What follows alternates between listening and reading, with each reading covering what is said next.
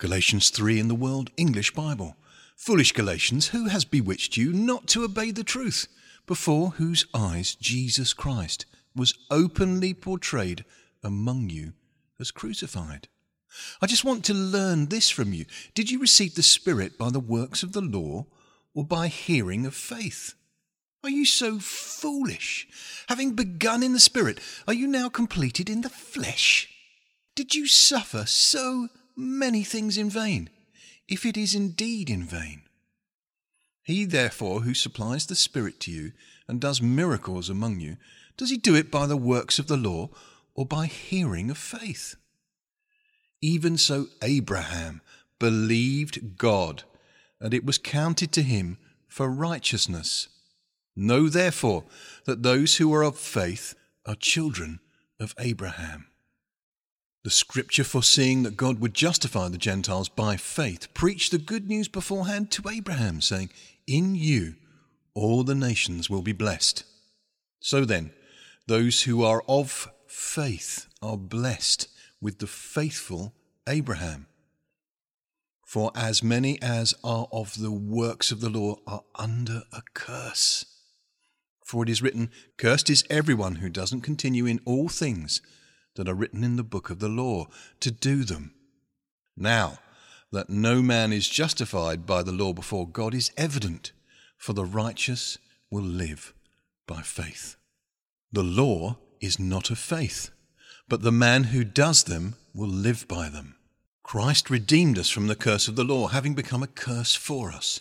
For it is written, "Cursed is everyone who hangs on a tree," that the blessing of Abraham might come on the Gentiles through Christ Jesus, that we might receive the promise of the Spirit through faith.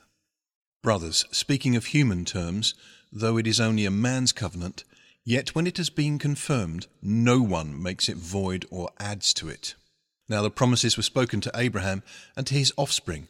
He doesn't say to descendants, as of many, but as of one, to your offspring, which is Christ. Now I say this, a covenant confirmed beforehand by God in Christ, the law, which came 430 years after, does not annul, so as to make the promise of no effect. For if the inheritance is of the law, it is no more of promise, but God has granted it to Abraham by promise. Then why is there the law? It was added because of transgressions, until the offspring should come to whom the promise has been made. It was ordained through angels by the hand of a mediator. Now a mediator is not between one, but God is one. Is the law then against the promises of God? Certainly not. For if there had been a law given which could make alive, most certainly righteousness would have been of the law. But the Scripture imprisoned all things under sin, that the promise by faith in Jesus Christ might be given to those who believe. But before faith came, we were kept in custody under the law, confined for the faith which should afterwards be revealed. So that the law has become our tutor to bring us to Christ, that we might be justified by faith.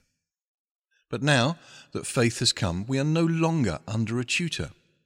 For you are all children of God through faith in Christ Jesus.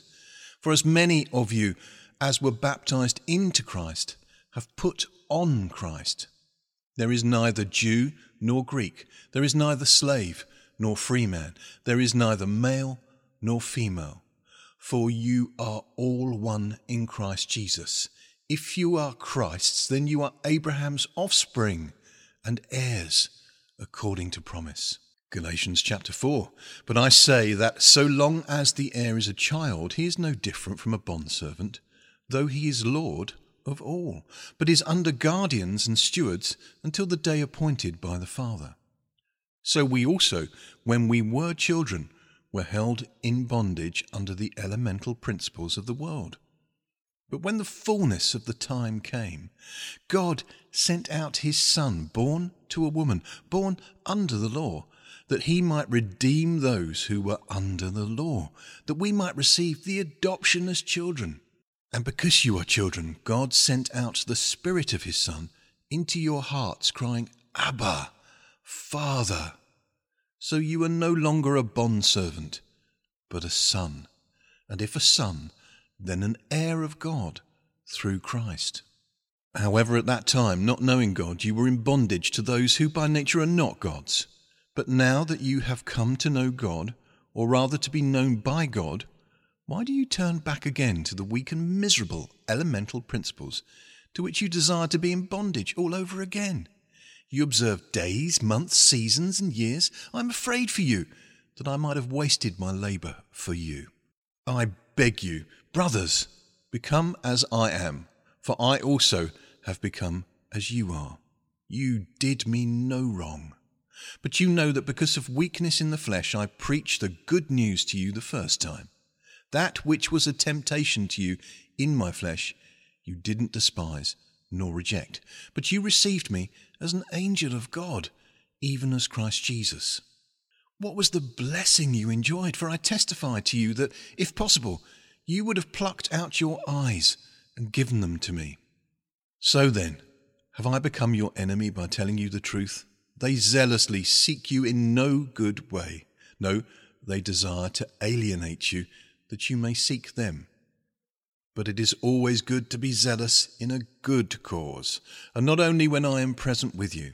My little children, of whom I am again in travail until Christ is formed in you. But I could wish to be present with you now, and to change my tone, for I am perplexed about you. Tell me, you that desire to be under the law, don't you listen to the law? For it is written that Abraham had 2 sons, one by the servant and one by the free woman.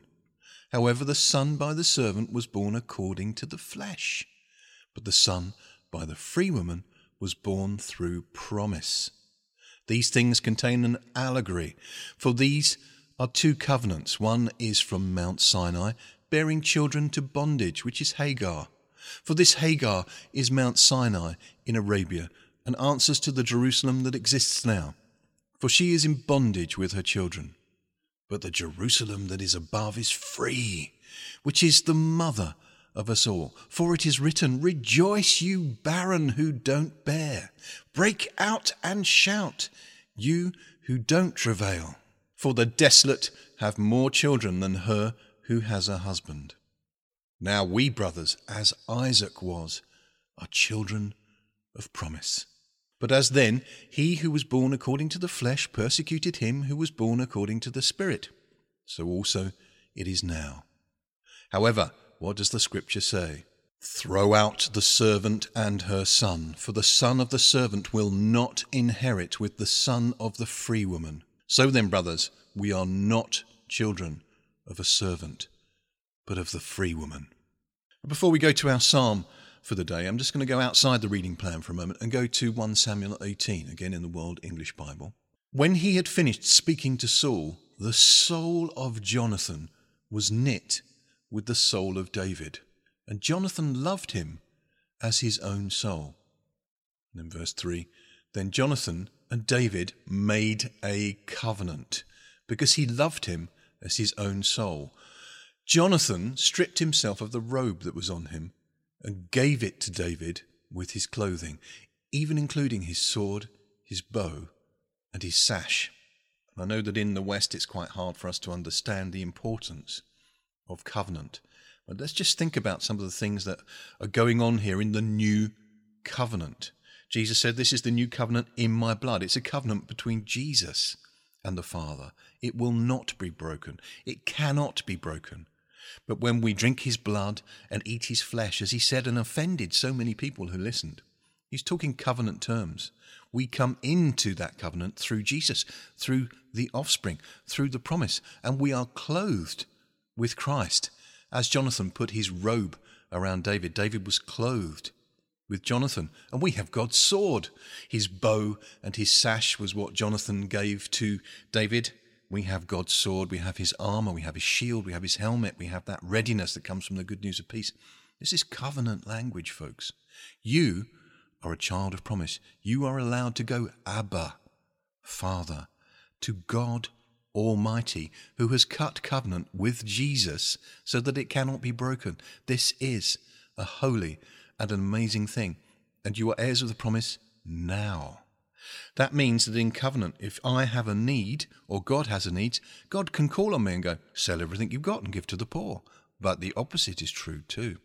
If I have a need and you have a need, we can say to our Heavenly Father, Father, I have need of bread for today. I have need of clothing. I have need of shelter. I have need of your support. And in covenant, God will give it. And let's remember that God changed Abraham's name when he entered into the covenant of promise with God. He became Abraham. God entered into the middle of Abraham's name. You have a new name in Christ that no one knows yet. It's going to be revealed as we read in the book of Revelation. But you have that now. You are in Christ. How wonderful, how marvelous, how amazing that is. And you can call upon God today to meet your needs, and he can call upon you to be a collaborator in the ministry of reconciliation. This is wonderful, wonderful stuff, folks. So let's read our psalm for the day, which is Psalm 6. For the chief musician, on stringed instruments, upon the 8-stringed lyre, a psalm by David. Yahweh, don't rebuke me in your anger, neither discipline me in your wrath. Have mercy on me, Yahweh, for I am faint. Yahweh, heal me, for my bones are troubled. My soul is also in great anguish, but you, Yahweh, how long? Return, Yahweh, deliver my soul, and save me for your loving kindness' sake. For in death there is no memory of you. In Sheol, who shall give you thanks? I am weary with my groaning. Every night I flood my bed, I drench my couch with my tears. My eye wastes away because of grief. It grows old because of all my adversaries. Depart from me, all you workers of iniquity, for Yahweh has heard the voice of my weeping. Yahweh has heard my supplication. Yahweh accepts my prayer. May all my enemies be ashamed and dismayed.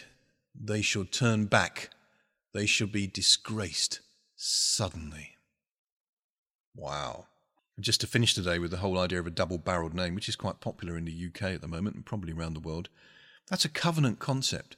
When my tribe, my family, my clan becomes attached to your clan, we become a new clan. And if you have needs, then I meet them. And if I have needs, then you meet them. And God has done that for you and me in Christ Jesus. How amazing is that?